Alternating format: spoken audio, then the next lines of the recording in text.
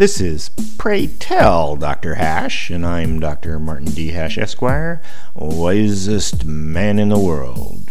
'Cause the competition just ain't that tough. And these are things I wish someone had told me.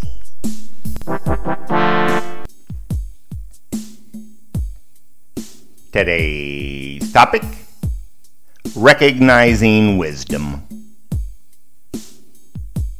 Advice and recommendations come from all directions by people claiming to be experts. There is so much of it, and it's so often conflicting that people don't know who to believe. It would be better if there was some way to tell if a person giving you advice was truly competent and qualified. Wealth is not an accurate measure of wisdom because it basically falls from trees. So you must use other indicators of good judgment. Assume the person follows their own advice and see how it turned out for them. Goals achieved, things accomplished, places gone.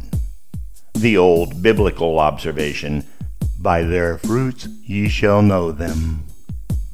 Ignore anyone's advice or opinion whose own life leaves something to be desired, whose homes are a mess, have done nothing, and been nowhere. Of course, as logical as that seems, most people instead still use wealth and fame as the measure of validity. So much so that fame worship consumes all the credibility, leaving little room for truth. The opposite, actually, because famous, wealthy people have an inflated sense of their own importance after being treated as elites for so long. That's why it's better to keep your own counsel in most occasions. However, should you come across a highly accomplished and experienced individual whose life is totally in order, they probably have some wisdom.